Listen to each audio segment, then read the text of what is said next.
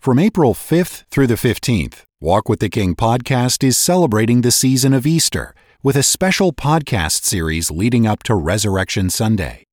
Tune in for hand-picked Easter-themed broadcasts every weekday and special weekend broadcasts on Palm and Easter Sunday. Thank you for your support, and thank you for listening. All right, thank you very much. And hello again, radio friends. How in the world are you? Oh, I'm fine, thank you. Nice of you to ask. I've just been waiting on the Lord and asking Him to get my own heart ready to talk with you as we look at God's inerrant, infallible Word, the Bible. I always ask Him to put the truth in my heart and love in my voice. That's a pretty good combination, I guess, always, isn't it? And I try to be informal with you and low-key. You get yelled at enough, I guess, in life, don't you? People write to me and say, why, it's just as though you were seated beside me in the car as I drive to work. Or they say, it's just as though you were sitting across the table from me at breakfast. Well, that's just exactly the way I want it to be. We're looking at the 10th chapter of the Gospel of John, and we've come to that wonderful 10th verse, one that I memorized it as a small boy. The thief cometh not but for to steal and to kill and to destroy. Jesus said, I am come that they might have life and that they might have it more abundantly. So many abundant things there are in God's dealing with us.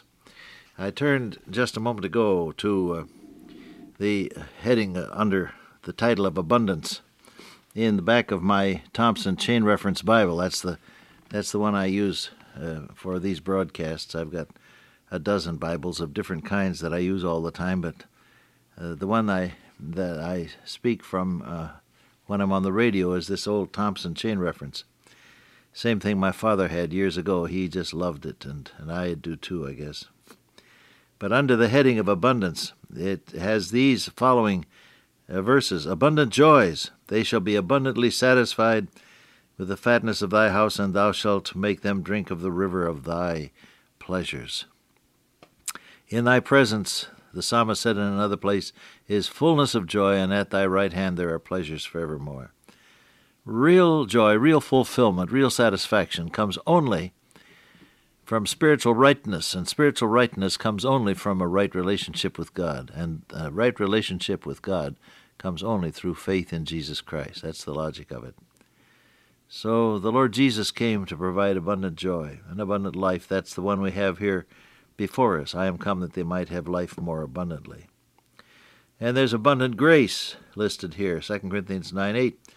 God is able to make all grace abound toward you, that ye always, having all sufficiency in all things, may abound to every good work.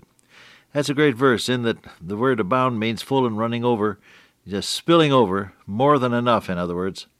More than enough. And he says, so you, because you've got all sufficiency in all things, are going to have more than enough ability to do every good thing that God asks you to do. Abundant grace.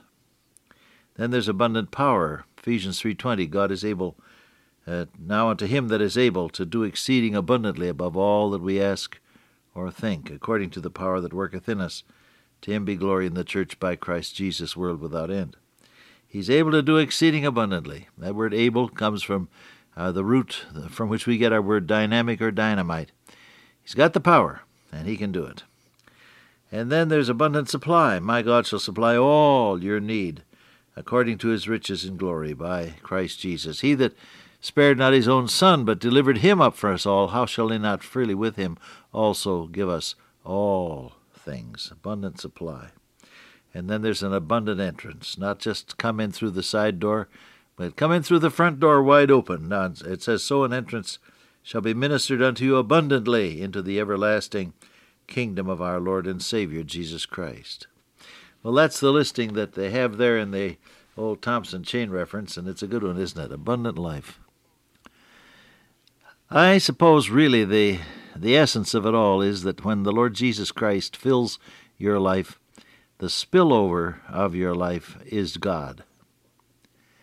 Now you take a glass of water and put some coal dust in it and then jostle the glass, and what spills over is coal dust water. But you rinse that out, clean it out now, and fill it with clear, pure spring water, and jostle the glass as you and I are jostled in everyday life. And what spills out from it now is the clear, pure spring water. And so under stress, your life will spill over that which is within it and which controls it. And so if the blessed Holy Spirit of God is revealing the Lord Jesus in you and to you and through you, then the blessed spillover of your life will be the very presence and touch of God. That's why Christians are enthusiastic, because they know that they don't have to try to put on an act. We can live our lives in sincerity and in truth and in wholeheartedness and in honesty. And we can be ourselves, in other words, but under the control of the indwelling Holy Spirit of God. And that makes every day's living an adventure. Have you learned that yet, my friend? Are you just dragging through life, or have you learned that every day you wake up it's a new adventure with God, because He's living His plans out through you? He said, I know the thoughts I think toward you, thoughts of good, not of evil, to give you a desired end. God has plans for you. In all thy ways acknowledge Him, and He shall direct thy paths. And God wouldn't direct them if He didn't know what He was doing, would He? And so God has plans for you, and He knows what He's doing. John chapter 6, verse 4 says He Himself knew what He would do. Jesus knew ahead of time what was going to happen, and He operated according to a divine plan. You too may have that blessed access to divine supervision, and make all of life an adventure with God living through you. It is God in you, Christ in you, the hope of glory. That's the very secret of the Christian life, Paul tells us in Colossians 1. The secret, the open secret, the revealed mystery, which we now preach among the nations, he said, is Christ in you, the hope of glory. He told the people at Philippi, it is God that worketh in you, both to will and to do of His good pleasure.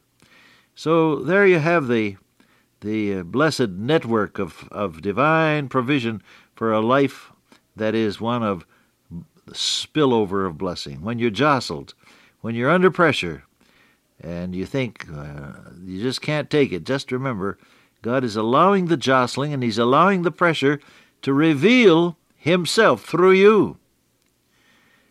Paul said, as he wrote to the Galatians, it pleased God who called me to reveal His Son in me.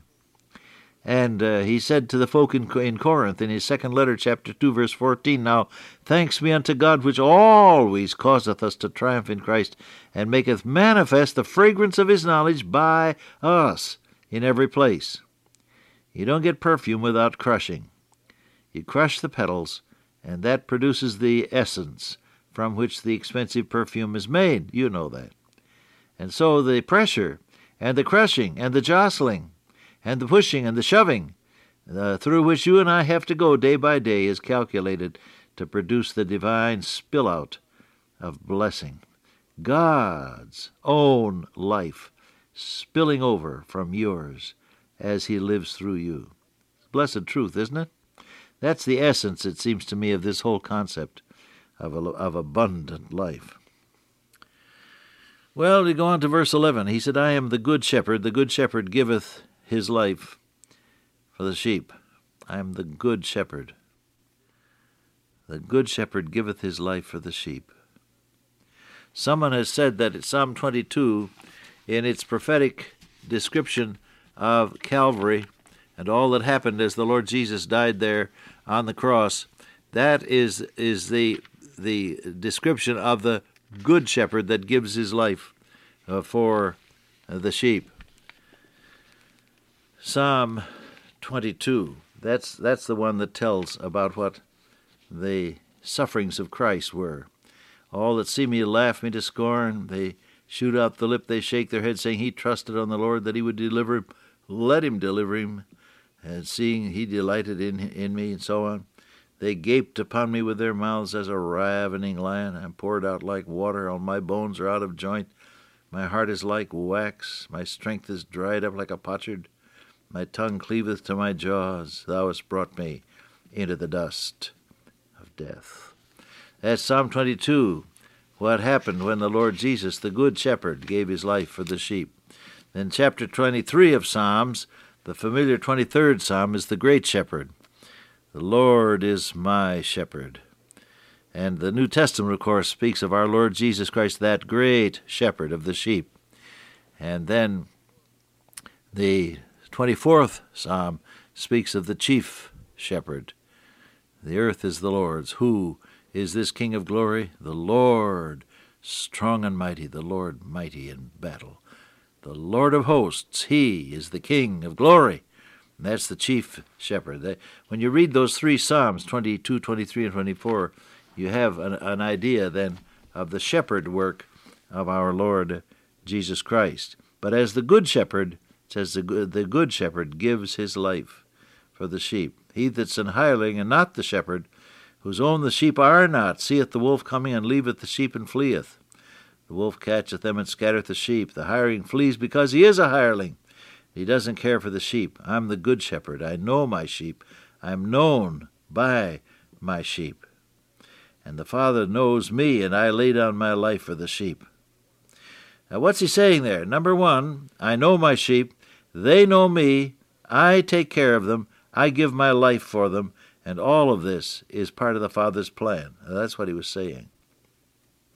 And then he added one other element. He said, other sheep I have. That's the Gentiles, which are not of this fold. Them also I must bring, and they shall hear my voice, and there shall be one fold and one shepherd. That's what he's talking about, the fact that the gospel was going to be extended to us Gentiles as well.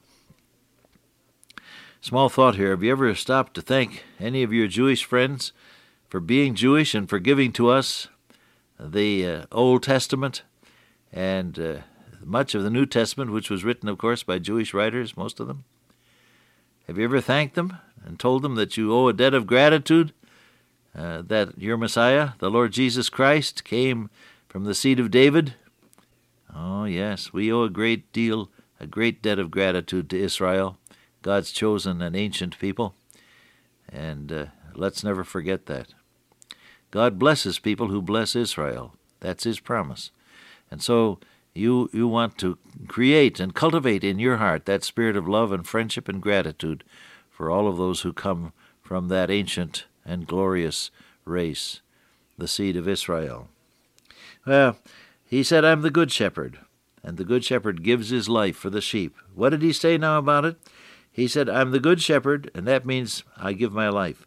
I know my sheep, that means I take care of them, I recognize them. I am known by my sheep, that means they recognize me. You know, we talked a while ago about knowing the voice. The sheep know my voice, it says. The stranger will they don't follow, they'll flee from him. They know his voice. And so that means that the Lord Jesus knows you as an individual, and you can know him as your precious personal Savior. Well, we go on in considering verse 16 the next time we get together. Dear Father, today may we stay close to the shepherd, led by his tender care into fields of thy will. In Jesus' name I pray, amen. Till I meet you once again by way of radio, walk with the King today and be a blessing.